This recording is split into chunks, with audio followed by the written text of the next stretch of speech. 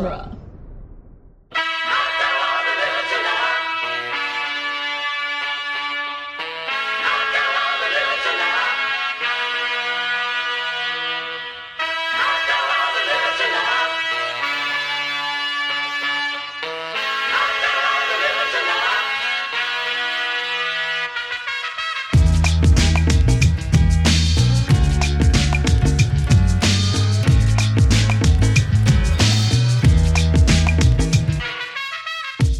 Welcome back to the Cornetto Minute, the daily podcast where we crawl our way to the bitter end or the lager end of the world's end, 1 minute at a time. I'm Nick Jimenez.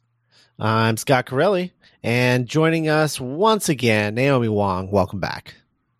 Thank you. I'm happy to be here. Happy to have you. And today we're preparing to annihilate minute 28, which begins with Oliver asking Gary not to call him "Oh Man," and ends with Oliver's sister Sam arriving in the Old Familiar. Mm-hmm.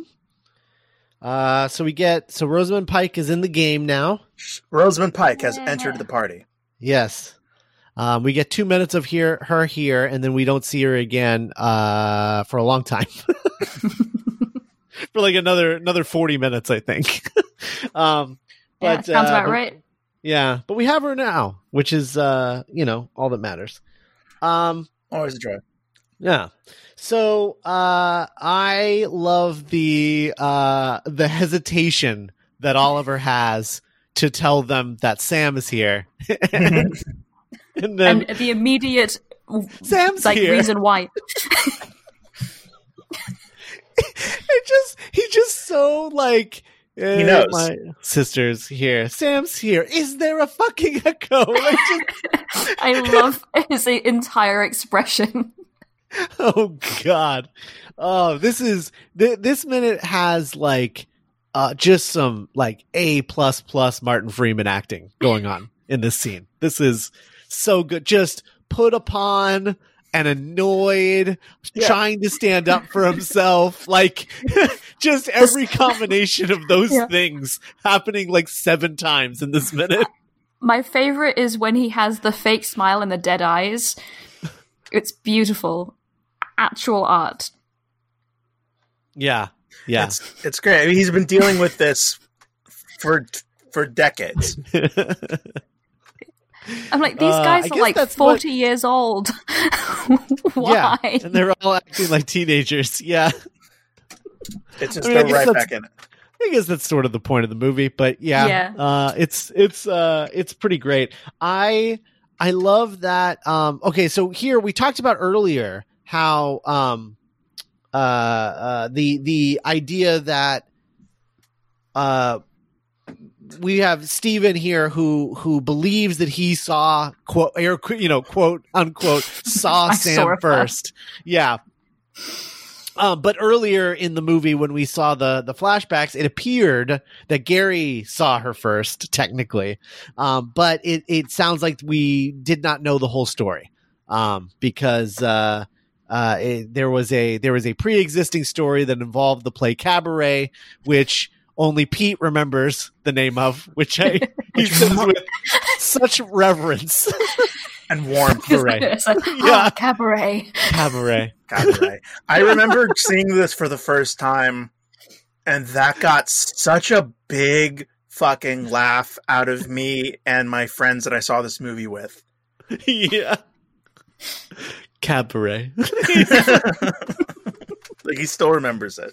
He still remembers it, and he still has this look on his face like, yeah, when I was 15, like I kind of thought that was naughty. Like Cabaret was a little naughty, and he was this mischievous like look on his face when he's saying it. It's just, oh man, Eddie Marsan is such a gift in this movie. And they talk about how Sam wore fishnets, which is part and parcel with doing any production of Cabaret. Sure. And then Steven got a Cabaret boner. Mm-hmm. Yep. Life is a Cabaret boner, old chum. Oh man, Adrian Keene is a really good name for the guy that all the girls have a crush on. Oh my gosh, yeah. Adrian Keene. That's real good. I wish he was in the movie. I'm always really impressed with that. Well, Adrian Keane is in the movie later. I mean, that's right. Yeah. He's dead. Air but quotations, yeah. His blank exists in the movie. But yeah, I like that name. I think it's really good. I'm always really impressed by when a movie has like a most popular guy in the school character, and when the name sounds like, oh yeah, that guy would be the most popular guy in the school. I'm always really impressed because it's such a specific feeling that you have to get out of a name.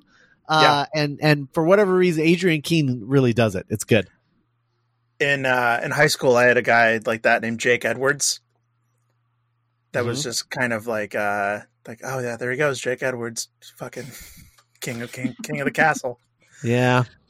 Tony Reidinger, I think, is one of the all-time great popular guy names in a movie. I like the one in Can't Hardly Wait. Can you remember the name? Yeah, Mike Dexter. Mike Dexter, that's a good one. Yeah. What was the guy's name in Mean Girls? Aaron Samuels? Was that his name? I think that sounds right. Possibly. Oh well. Anyway, and then we get a good one. Yeah, and then we get a great Martin Freeman line where he's like, "Can we not talk about my sister in relation to A, massive wide-ons, B, Steven's erect penis?" I had never heard the turn of phrase "massive wide-on" until this movie, and just the idea of it is just the funniest thing. It's awful. It's just awful, but it's also, there's something like the idea that like a bunch of like guys would create a gender flipped version of a hard on, is just like the most ridiculous thing. Oh my God. There's something special about the adolescent humor. Yeah, as it's developing. Yeah. Oh man. I don't know. Anyway. Yeah. Just I do really I really like every time they mention anything remotely sexual in regards to Sam. Oliver just like full body cringes. Like, yeah, just it's not even micro expression. He just like full body like cringes. Like, oh no, I don't like that. I don't like that. Because I'm sure it was way really worse when they were both 17. Yeah. Oh, I'm sure it was. Because then they would do it probably just to annoy him. Oh yeah, because they knew like, oh, that's how we get O-Man to like get uncomfortable as we talk about how hot his sister is. Right. Yeah. And then, in walks Rosamund Pike herself, celebrated actress, born in London, the child of opera singers Caroline Friend and Julian Pike. Pike attended badminton school in Bristol, where she appeared as Juliet in a production of Romeo and Juliet at the National Youth Theatre, and was noticed by an agent who helped her embark upon a professional career. After being turned down by each stage school to which she applied, she gained a place to read English literature at Oxford, where she graduated with an upper second-class honors degree in 2001, having taken a year off to pursue an acting career, gaining stage experience in David Hare's Skylight and Arthur Miller's All My Sons, and several plays by Shakespeare. While at Oxford, she acted and directed in various plays before making television appearances in shows like A Rather English Miscarriage or A Rather English Marriage. That's a different movie, man. And one of her first credits, unfortunately, was a role of the Bond girl in Die Another Day. Mm-hmm. And I'm a really, really big fan of Rosamund Pike. She appears as Jane in the Joe Wright film Pride and Prejudice. I never knew this until just now. She actually dated the actor who played Mr. Bingley in that film. Oh. Yeah. Rosamund Pike, so in Die Another Day, that's the one with Terry Hatcher, so she shares Bond girl status with Terry Hatcher, right? No, Die Another Day is the one with Jinx. I don't know who that is. Halle Berry. Halle Berry. Halle Berry. Okay. Hallelujah. Holla back. Okay. So she shares Bond girl status with Halle Berry in that movie. Okay, interesting. There's always two. I don't like that. I've never There's liked that. always two. There are. There's a really, really great episode of a podcast that I love called Off Camera with Sam Jones, where photographer Sam Jones interviews usually actors. And the Rosamund Pike episode is really great because she talks about how, because of her look, because of just her, her presence or whatever, she never really got to play young people. Like, she's really young in Die Another Day. I think she's like 20, like early 20s. And yet her physicality, she reads as like a much older woman, and her character reads as much older in that movie. And so she has to like seduce Pierce Brosnan. Ugh. And she kind of talks about how she never really, I don't know, her career is just so interesting to me. And I'm grateful that we've gotten some good work out of her in film. Or good performances in film, but it always seems like she's an actor who was frustrated with her, the way she reads on camera as opposed to her actual age and experience. And so she's had her experience has been kind of catching up with herself on camera. Yeah. Yeah. The 1-2 punch of this in 2013 and Gone Girl in 2014 really put her on the map for me. I was just like, wow, definitely. She's awesome. Cause I was never a Bond guy. So like, I never saw Die Another Day. So like, I didn't know her from that. I hadn't seen the Pride and Prejudice movie, so I didn't know her from that. So this was the first time I had ever seen Rosamund Pike in anything. And then it was like the very next year we got Gone Girl, and she's amazing in that as well. And she's just a very underrated actress, I think. Most def. Yeah. Also an underrated actor. True. When was the last time he was in something? I don't know. Yeah. He's really good in Hitchhiker's Guide, though. He's great. Yeah. Anyway, Rosamund Pike. Good stuff. Naomi, what were your thoughts? You talked about the first time that you saw this movie, but what were your thoughts the first time that you saw it? Like, how did you feel about it going into it, being a fan of those first two films, and enough so that you went and saw that trilogy screening? Well, I mean, everything sort of timed out with the screening as well, because I was in London and I had friends in London who were also fans of things like this. So usually things that get me to do that sort of thing is if I have like at least one friend who will join me in my madness. Sure. But I'll be honest, this is my least favorite of the trilogy. This is my least favorite of the films. I enjoy more now when I look back and I rewatch it. I enjoy the character. Like, I think it's very well performed. The fight scenes are fantastic. And the characterizations and the way that their interactions unfold and their past and everything. But yeah, no, it's the bottom of the pile for me. Sorry, guys. It's a short pile. Yeah, it's a short. I mean, the thing is, it's one of those things as well where for me personally, it suffers from the fact that it is the third of this trilogy of films that I love, because it had such a high bar to live up to in my mind. It made it more difficult. If it hadn't have been in that line of, I might have enjoyed it more. I don't know. It's hard to tell because it did come as part of the trilogy. But yeah, no, I was very tired when I watched this the first time. Sure. I was tired and young and on a sugar crash because they gave us cornettos. Yeah. I remember I was tired because I had found out that night that Ben Affleck was going to play Batman, and I remember that. Yeah, it was I like came out between Shaun of the Dead and Hot Fuzz to get more snacks, and found out that Ben Affleck was playing Batman, and everyone in line, that's all anyone was talking about. And so then by the time I got to the break between Hot Fuzz and The World's End, I was just tired of the world talking about Ben Affleck. Ben Affleck playing Batman. Like Ben Affleck is tired of the world. Yeah, exactly. Yeah. I felt like all of those tired Ben Affleck memes. So I definitely was not in the right mindset going into The World's End. I think I was excited, but all I was thinking about was Batfleck and the like over the course of the Hot Fuzz, it went from people being like, wow, what a weird choice, to this is going to be terrible, Batfleck, this is ridiculous, so dumb. And it was just like, man, I am so exhausted by the internet. If only you knew. Yeah, I know. The depths of exhaustion. How much worse it would get. You know what's interesting, though, is like, remembering, like, I remember exactly where I was. I was with, like, a couple of friends, and I was on my phone, and, like, Slash Film or whatever, it was, like, Ben Affleck's playing Batman. And I was like, oh, cool. He's the bomb in Phantoms, yo. That should be good.